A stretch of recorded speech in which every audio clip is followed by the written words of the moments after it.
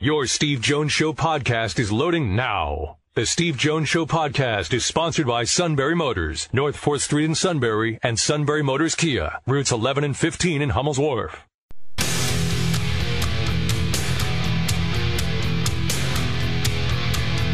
This is the Steve Jones Show on News Radio 1070 WKOK. Now, from the Sunbury Motors Studio, here's Steve Jones. Today's show brought to you by our good friends at Purdy Insurance, Market Street in Sunbury. Go to purdyinsurance.com.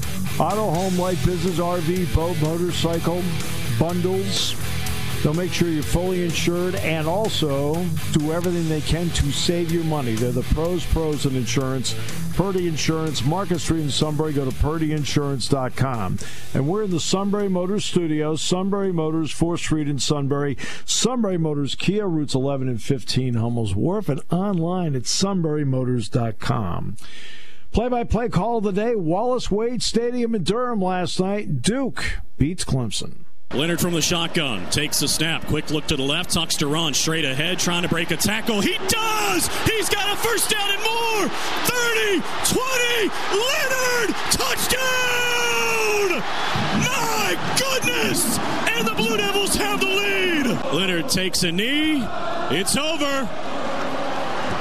Both arms in the air for the head coach, and why not a statement for Mike Elko as the students pour onto the field.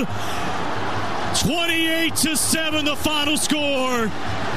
Duke thumps the Tigers. Yeah, there you go. I mean, and like Florida State did with LSU, Duke pulled away in the second half against Clemson. I mean, pretty impressive how they played last night. And again, it's week one. Things can happen in week one. I think it sends a message to every coach across the country. When you're looking at whatever game it happens to be, like, hey, guys, take care of business. People can beat you. Well, it was not only that for Clemson, it was a conference game. It was an ACC game. So there you go.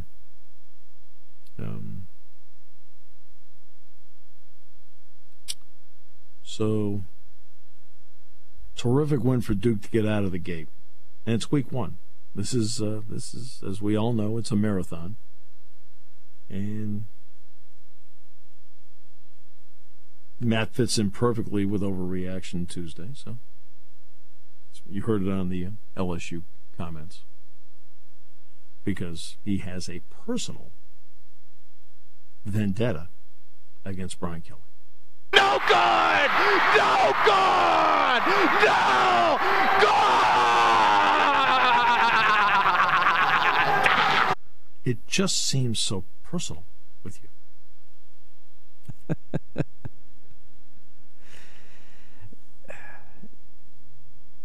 I'm a hater. I admit it. I thoroughly admit it.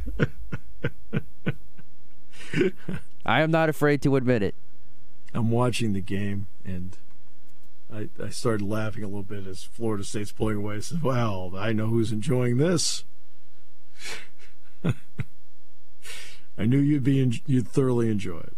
Bingo! I knew you'd thoroughly enjoy it. That was a great win for Florida State to win neutral field. It's sort of neutral. They played in Orlando. But to win that game, the way they did it, Jordan Travis played really well at quarterback. And it's a game that featured a lot of mistakes. You're going to get into these opening game mistakes, okay? It just because, again, college football is the only sport that doesn't have that preseason run-up. With a scrimmage against somebody else or a preseason game against somebody else, you look at high school football, at least they all have that one scrimmage before they start. So that helps. And that's why I asked Matt, have you seen now an improvement in week 2 in the tackling? Because now at that point, high school football has a scrimmage, an opening game, and now week 2. And he's talking about, he definitely saw a definite improvement in tackling. I think if we were asked Kevin Herr and Greg Wetzel and the Chief, they probably would say the same thing. They probably saw better overall tackling in game 2 than game 1. And again, high school also has the scrimmage in front, too. So it's really like, for them, week 3 of actually tackling somebody else. You're going to see that in the NFL. The NFL is going to start on Thursday with Detroit and Kansas City, and then work their way through the weekend. We're going to have Merrill Reese, who, by the way, just celebrated his birthday over the weekend. Merrill Reese and Bill Hillgrove. And we're going to congratulate Bill on 50 years of Pitt football, 50th season of Pitt football, and his 30th season doing the Steelers. We'll mention that as well. But that is going to be, something in the NFL. It usually takes like 3 weeks. Like, we'll get to the end of the month of September, and you'll start to see real tackling in the NFL, like good, crisp, consistent. The key is consistent tackling. It's not as if guys can't tackle right now. They can tackle, but it's doing consistently, being a good tackling team. And that's just something, the way preseasons are set up now are just a little bit different. And that is something that, getting out of the gate, it's almost like that's the place that you can get your tackling is right there. But there we go. There is the opening week. Is there anything else that is upsetting you? No, I think I got it all out of my system from the weekend. I felt like the Brian Kelly complaint was actually a moment of joy for you. It wasn't really a complaint. Yes, that's correct. But again, I'm not going to sit here and I pretend to know what Brian Kelly's personality is like. I don't. It just seems like he's always trying to, win over or play to the LSU crowd. Like, okay. Just be you. Just be you. I'll say this, based on the dudes running across the stage and jumping into the street, there's 4 of them. They were enjoying being themselves. I know it upsets them. I know it upset some people in our group. I'm not talking about like Brian, Jack, and I. We were like, hey, okay, we kind of laughed about it. But there are other people around that worked there that weren't happy about it, which I understand because, somebody could jump off the stage and guess what? And boom, you have an ambulance there. So there is a safety issue involved. But everywhere I walked on Saturday, just so many people there was an anticipation. And we saw it during the week. The quarterback club had a record number of people at the Wednesday luncheon. Like, wow. Then we went to the field at Tawtry's to the Thursday night show with Pat and James. And they couldn't get enough people in there. Now, those aren't places that have 110,000. But the interest was there that made you think, hey, this could be a pretty doggone good crowd. And it turned out to be a great crowd. So, yeah.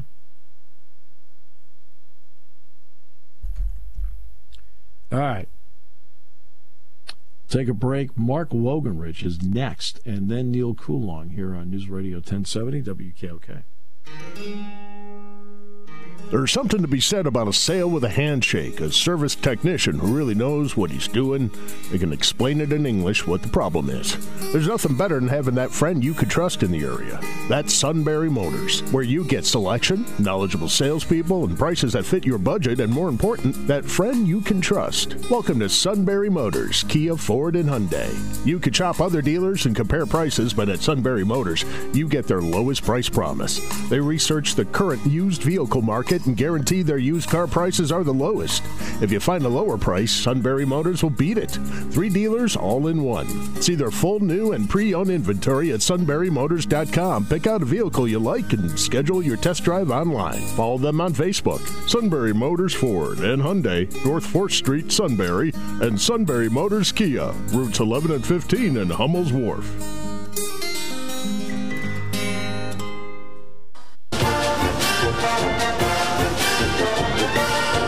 Okay, Penn Penn State gets ready for the game Saturday with Delaware. Noon kickoff on at 10:30 on Eagle 107. Very pleased to be joined by one of the best in the business, and that is Mark Wogenrich. Mark, always a pleasure. Great to have you with us back on the show again. Yeah, appreciate it, Steve. Thanks for having me, too. All right, so what was your thumbnail and as to how you looked at Saturday night now that you've had some time to absorb what you saw?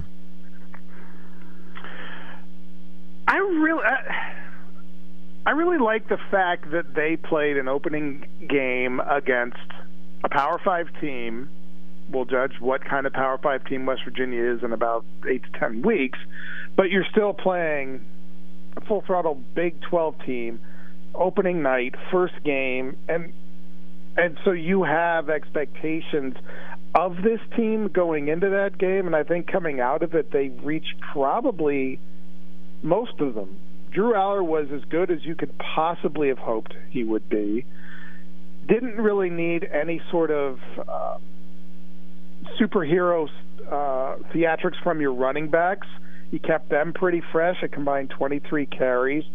You know exactly what you have in your tight end, so the fact that I think there was, 1 or 2 targets to them and 1 catch simply means that you have that coming out of this game, that you could throw to them 12 times, this week and the next 2 weeks when you start Big Ten play. And then defensively, if you felt like there was some sort of shakiness early against the run, you get the fact that it was a running quarterback. You're in a unique kind of look that Penn State really hadn't seen. And you probably hadn't seen much in training camp either, than maybe a couple of snaps against Pope Beulah. But you held them to about 140 yards rushing and 7 points, essentially, from your first-team defense. For me, the functional final score was 31-7 in that game, and that is, I think that's a win pretty much all the way around. Yeah, I would say so as well. Something you look at in an opening game, and it was a problem in almost every game I watched. Penalties and turnovers. Penn State had 1 penalty. It was on special teams on a false start, and no turnovers in the game. So for the most part, in those 2 areas, they played clean.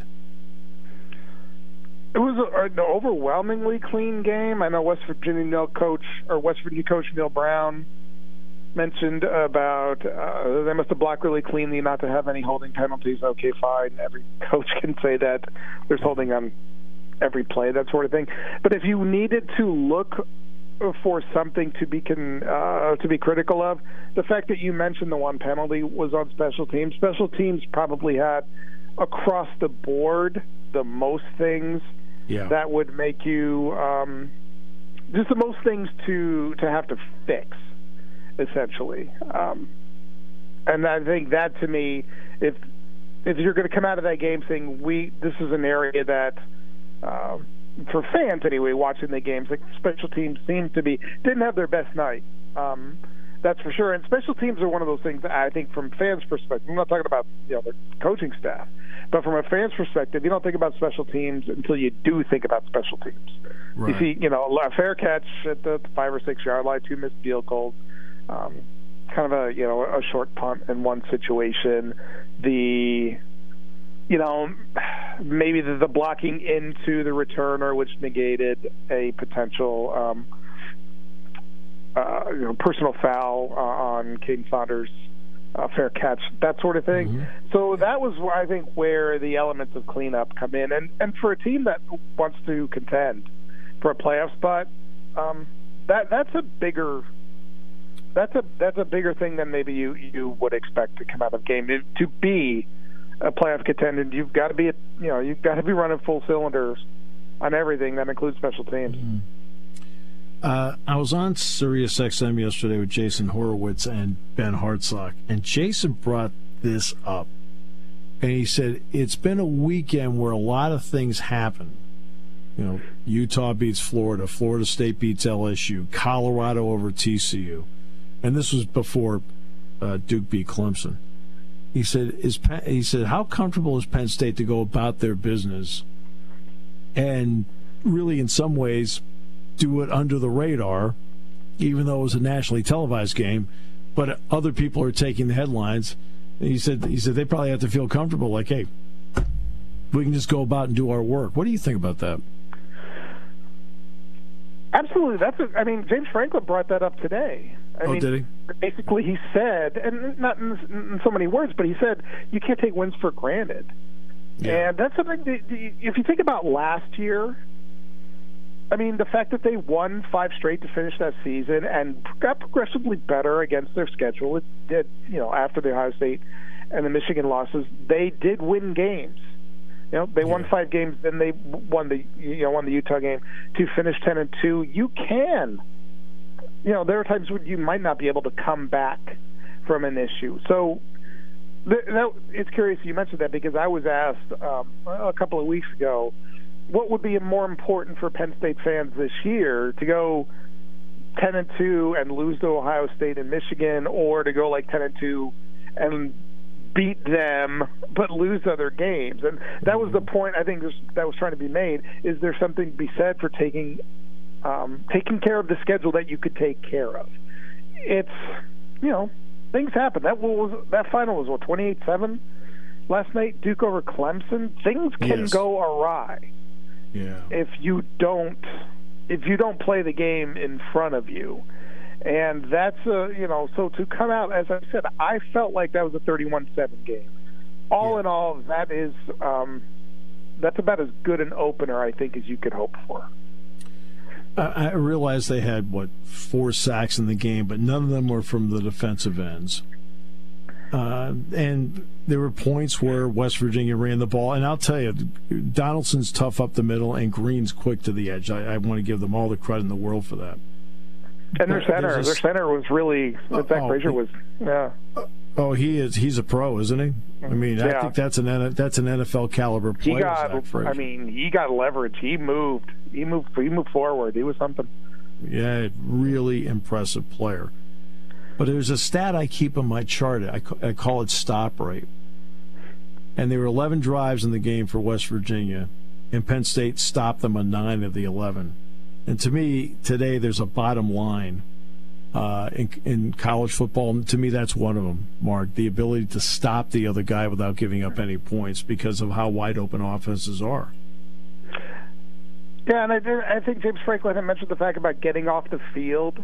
He felt like they should have gotten off the field more. I think still in the first half, West Virginia was 1 for 6 on third down. They converted a couple of fourth downs with the push play.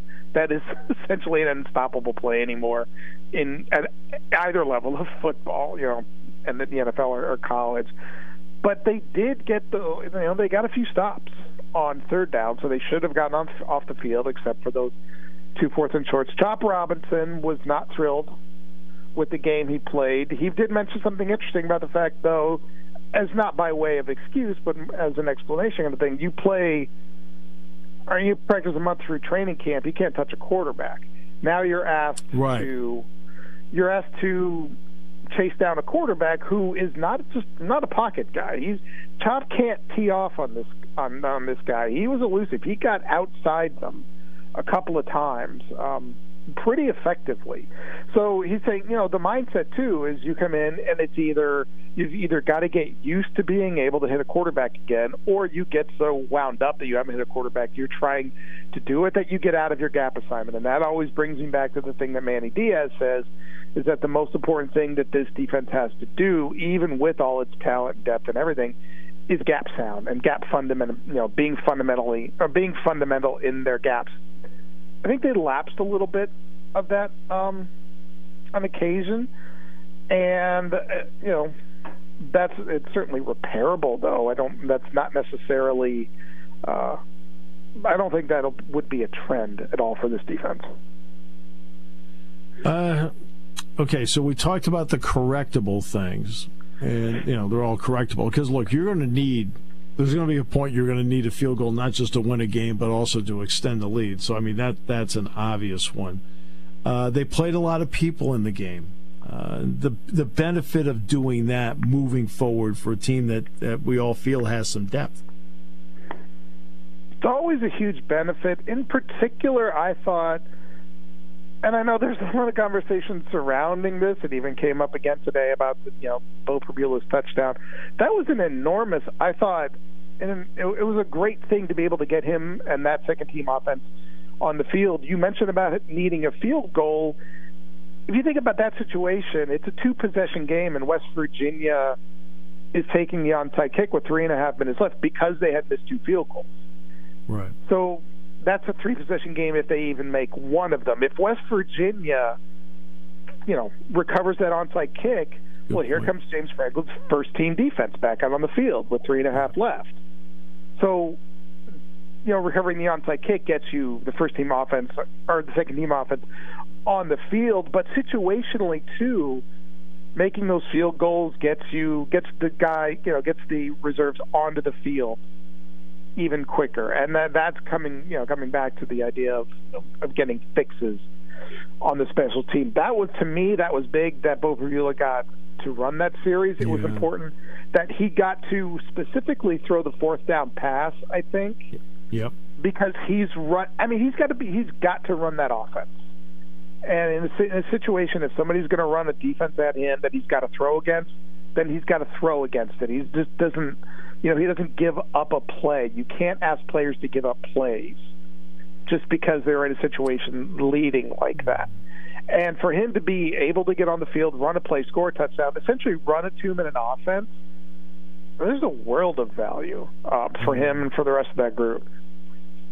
One final question, Mark, with your experience of covering so many teams over the years, normally how many games does it take before you start to really get a feel for the team you're watching?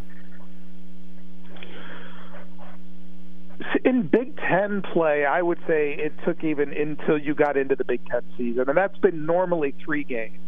Yeah. Right? Conventionally, they're playing 3 non-conference then going in. Last couple of years, that's changed with playing Purdue and Wisconsin to start the season. So I think they're making us reassess how we assess a team, because right off the bat, last 2 years you had to assess them in a different way. Same thing this year. Right. I think it's different to assess a team that's playing West Virginia and essentially, NBC Sunday Night Football kind of thing. That's the production it looked like they were going for, just moving it to Saturday, and assessing the team that's playing a MAC team or whatever other kind of bye game that there is. So I would, for me, this particular team, I'm thinking that we should probably know. We should know them we should know a little bit more about them after the first 3. I would say the first Big Ten game too. The Illinois game will matter significantly, and then what kind of team is Penn State when it faces Iowa? Mark, always a pleasure. Thank you, my friend. Appreciate you. Yeah, appreciate it. Yep, good seeing you Saturday. Mark Wogenrich, great seeing him too Saturday, by the way. Great to have Mark Wogenrich on the show today. Neal Coolong in the next half hour could be potentially derailed by the fact that I think Matt has more complaints. We'll see. Oh, he says, we'll see. I was hoping... I'm good. All right. As we continue on News Radio 1070 WKO.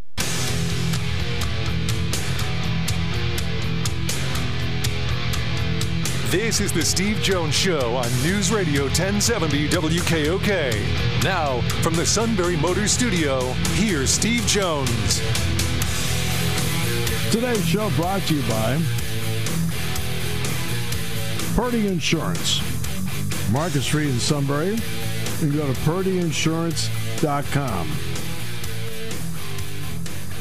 Auto, home, life, business, motorcycle, boat, RV. They'll do everything they can to make sure you're fully insured, save you money. Could be bundles. Pros. They're just really great people that are really great pros. Purdy Insurance, Market Street in Sunbury. Go to purdyinsurance.com. And we're in the Sunbury Motors studio. Sunbury Motors, 4th Street in Sunbury. Sunbury Motors Kia, routes 11 and 15, Hummel's Wharf, and online at sunburymotors.com. Time now to get the bunting out, adorn the stadiums, because it is opening week. No need here. The ever-dependable and really remarkable in terms of his analysis. That's why he's here every week. Neal Coolong, sir, my friend, welcome. It is great to be here as always. I hope you guys are doing well out there, same way that I am. So let's get to opening week. Steelers right out of the gate get a tough one out of the gate, but we don't know what the deal is with Nick Bosa.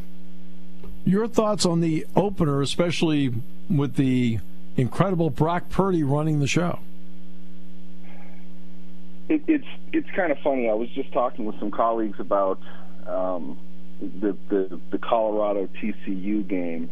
In my opinion, and I'm not a gambler, but I thought 20 points is a bit much for a completely different team playing in a new school. You don't have any idea who they are or what they're going to do. San Francisco, being a dominant personnel team, being a very well-coached team, is probably not going to play many games in which they have the better quarterback on the field, and that doesn't tend to bring you a whole lot of success, except Purdy is seemingly to be the exception to a pretty hard and fast rule over the course of the season. What that means to me, I think anyway, is it kind of resembles the Steelers last year. They had a very similar setup. They probably were not going to have the better of the two quarterbacks. They needed to win with what they had. They needed to be a true three-phase team. Add in the likely absence of Nick Bosa. I don't know how. He didn't go through camp at all. He hasn't practiced. There is still time, technically. If this was week 8, we wouldn't know at this point if he was going to play or not. I think heading into week 1, it's fairly safe to say he's not going to play 90% of the snaps. Just my guess, where we sit today. And it would be more likely that he won't play any. That's a significant loss. Again, very similarly to how we saw the Steelers operate without T.J. Watt. Things change. You have to make up for that, but that's still a pretty significant loss. Add in George Kittle to the mix. He might be the toughest matchup in the NFL for the position that he plays, for the type of all-around player that he is. It seems to me San Francisco at full strength is a better team than Pittsburgh is. I would have been okay with a 49ers by 3 spread, all things being equal. Without those guys, I don't know. I think Pittsburgh might have a stronger unit overall, but this game is so up in the air to me. I'm not sure. We don't know who they are without Bosa or Kittle on the field. We don't know where Purdy is, he was hurt most of the offseason. I don't think he exactly played like an all-pro last year. They set him up very well. Not trying to take away from it, but we'd argue for the next 10 segments on everything about Brock Purdy if we're going to suggest if we're going to try to figure out what his talent level really is. It's a really tough evaluation to make on the guy, except he works within a very good system for him, and he's made that work. I don't know if he can come into Pittsburgh against a kind of a retooled defense. They've got a lot more strength up front. They have a lot more talent. Their secondary, maybe, we might see some lapses in there, but this is a team that's going to get after the quarterback pretty quickly. I don't know if Purdy is going to be able to handle that mentally. Physically, anybody can get sacked and get hurt. I just mean that from a mental perspective, he's going to get, crushed, I think, pretty quickly into this game. Is he able to protect the ball the way that he did? Are they going to be able to gain yards and establish possession of the football consistently if they're not completing passes down the field? I don't know. I see a low-scoring game. There's a lot to get into. This is a really good matchup, I think, for both teams who are kind of in a sense of flux right now. High expectations for both. They need to get off on the right foot and drive that through the season. I think they're going to both be very different teams come December, but the starting point is going to be critical for each of them. I look at the two quarterbacks this way. I feel like Kenny Pickett is going to have to make some plays for the Steelers to win. I feel like Brock Purdy needs to stay away from the big mistake to allow the 49ers to win. I could say I think that's reasonable, and I think that's exactly what Kyle Shanahan has done with the 49ers when they've had Purdy in there. Let's be honest. It's not, Jimmy Garoppolo did a decent job, but it's not like he was a great quarterback. It's not like that offense ever ran on the strength and the talent of the quarterback in and of himself. And I think you could make the argument now Pittsburgh has gotten used to that over the last couple of years. They've been in the same spot. Ben Roethlisberger's last season was not great in many ways. It's clear that he was deficient, not terrible. He'd always been a very strong cerebral player. He's very smart. He knew what to do with the football. He took calculated risks when turnovers tended to happen. It was him being more aggressive than anything else. They couldn't get any of that with the quarterbacks that they've had since then. We've seen that time and time again, but they've managed to find a way to stay, a slight chin above 500. So with that, they know how to win those close games. And we talked about that a bunch last year. This is a team that if it's close in the fourth quarter, their heart rate doesn't accelerate anymore. They know how to play this kind of football. This, drag the opponent down to our level and make it this kind of nightmare-fueled, non-offensive game. Possess the ball, don't give them the opportunity. Very old-school kind of mentality. San Francisco is largely predicated on scheme and, a boatload of excellent individual talent. To point out as well, I think I've shared this on this segment before, my opinion is Trent Williams might be the best offensive tackle to ever play the game. Yeah. The guy is absolutely perfect as a player. Mm-hmm. He really doesn't do anything wrong. Can they utilize him in their ground game? That's a major advantage, whoever you're putting over there. Mix it up. If it's Marcus Golden, if it's Alex Highsmith, whatever, you're going to have a tough time getting around him. And they know how to use him schematically. They can still make big plays out of that. San Francisco doesn't have that sort of limitation, I don't think, with the Steelers' edge defenders. They're going to have to, if it is Bosa or whoever, they're not strong enough, I don't think, at either tackle position to be able to hold San Francisco off in that type of a matchup. So for me, the Steelers have to make it ugly to beat a team like this. Where I'm sitting now, I feel like Pittsburgh 19-17 if they're going to win. It's going to be something like that. The Steelers have won a few in Week 1 lately. I think they have one of the longer Week 1 winning streaks in the NFL, but they haven't been pretty at all. They had no business winning that game against the Bengals last year. I don't expect it to be like that, but it's going to be a tough matchup, mostly in what the Steelers are going to have to do to overcome, I think, a talent deficiency against a very seasoned 49ers team, but the quarterback. That's what makes this game so interesting to me. Yeah, it's going to be very interesting across the board, no question about it.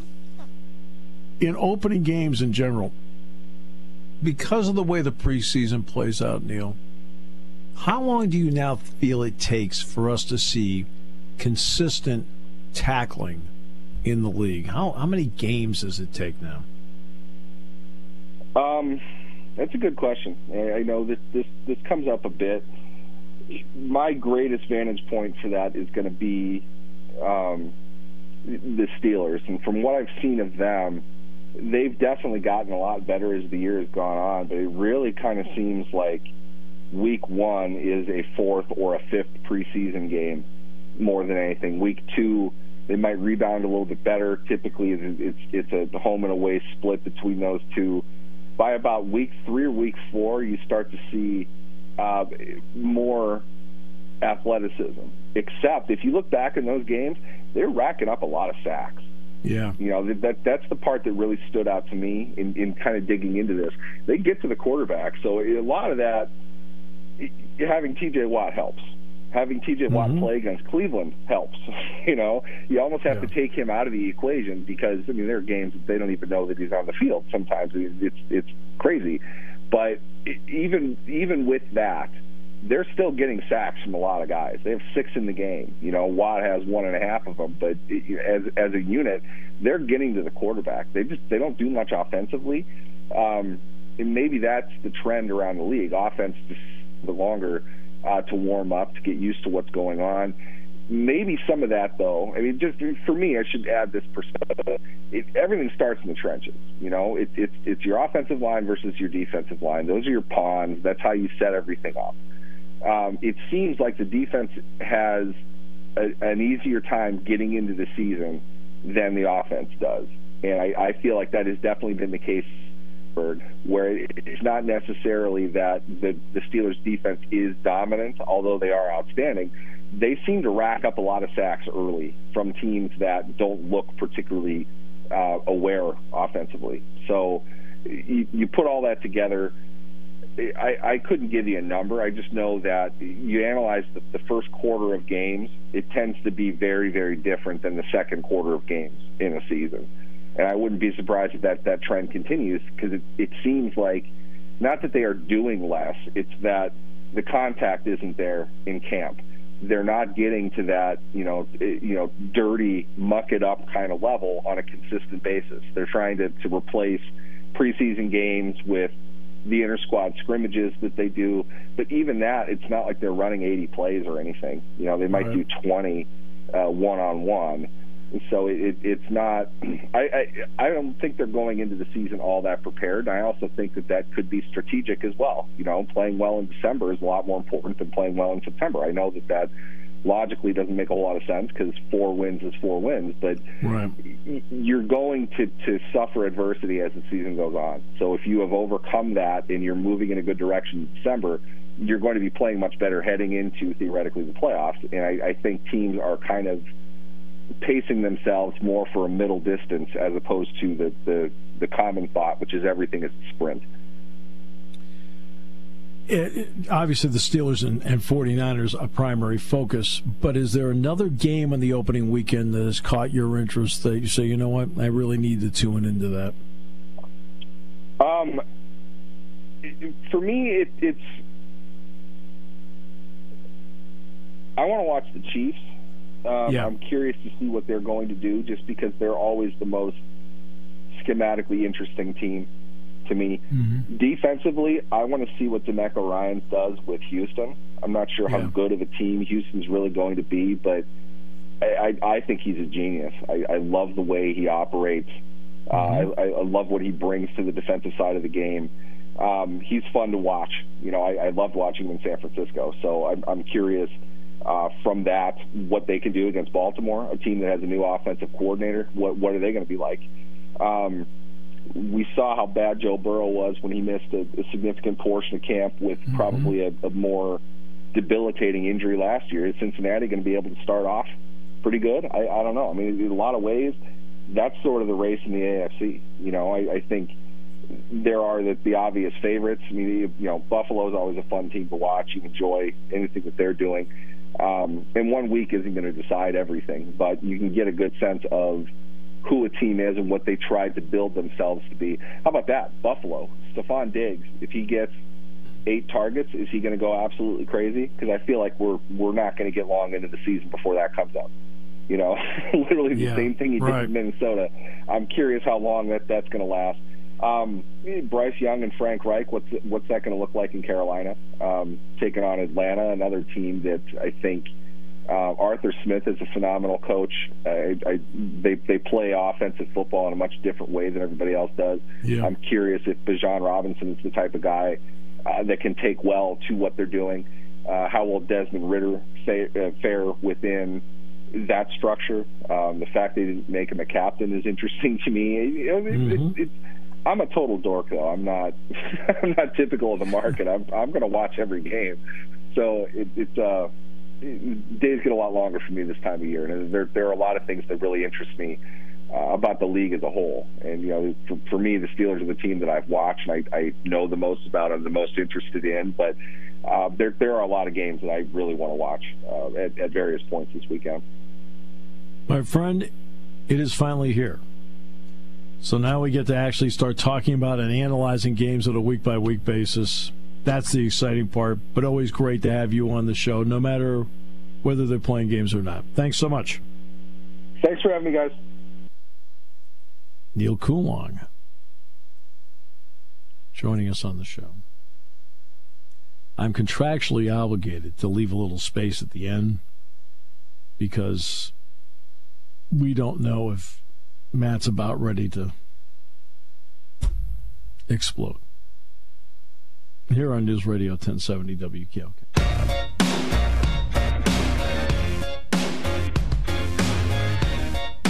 Is there anything left in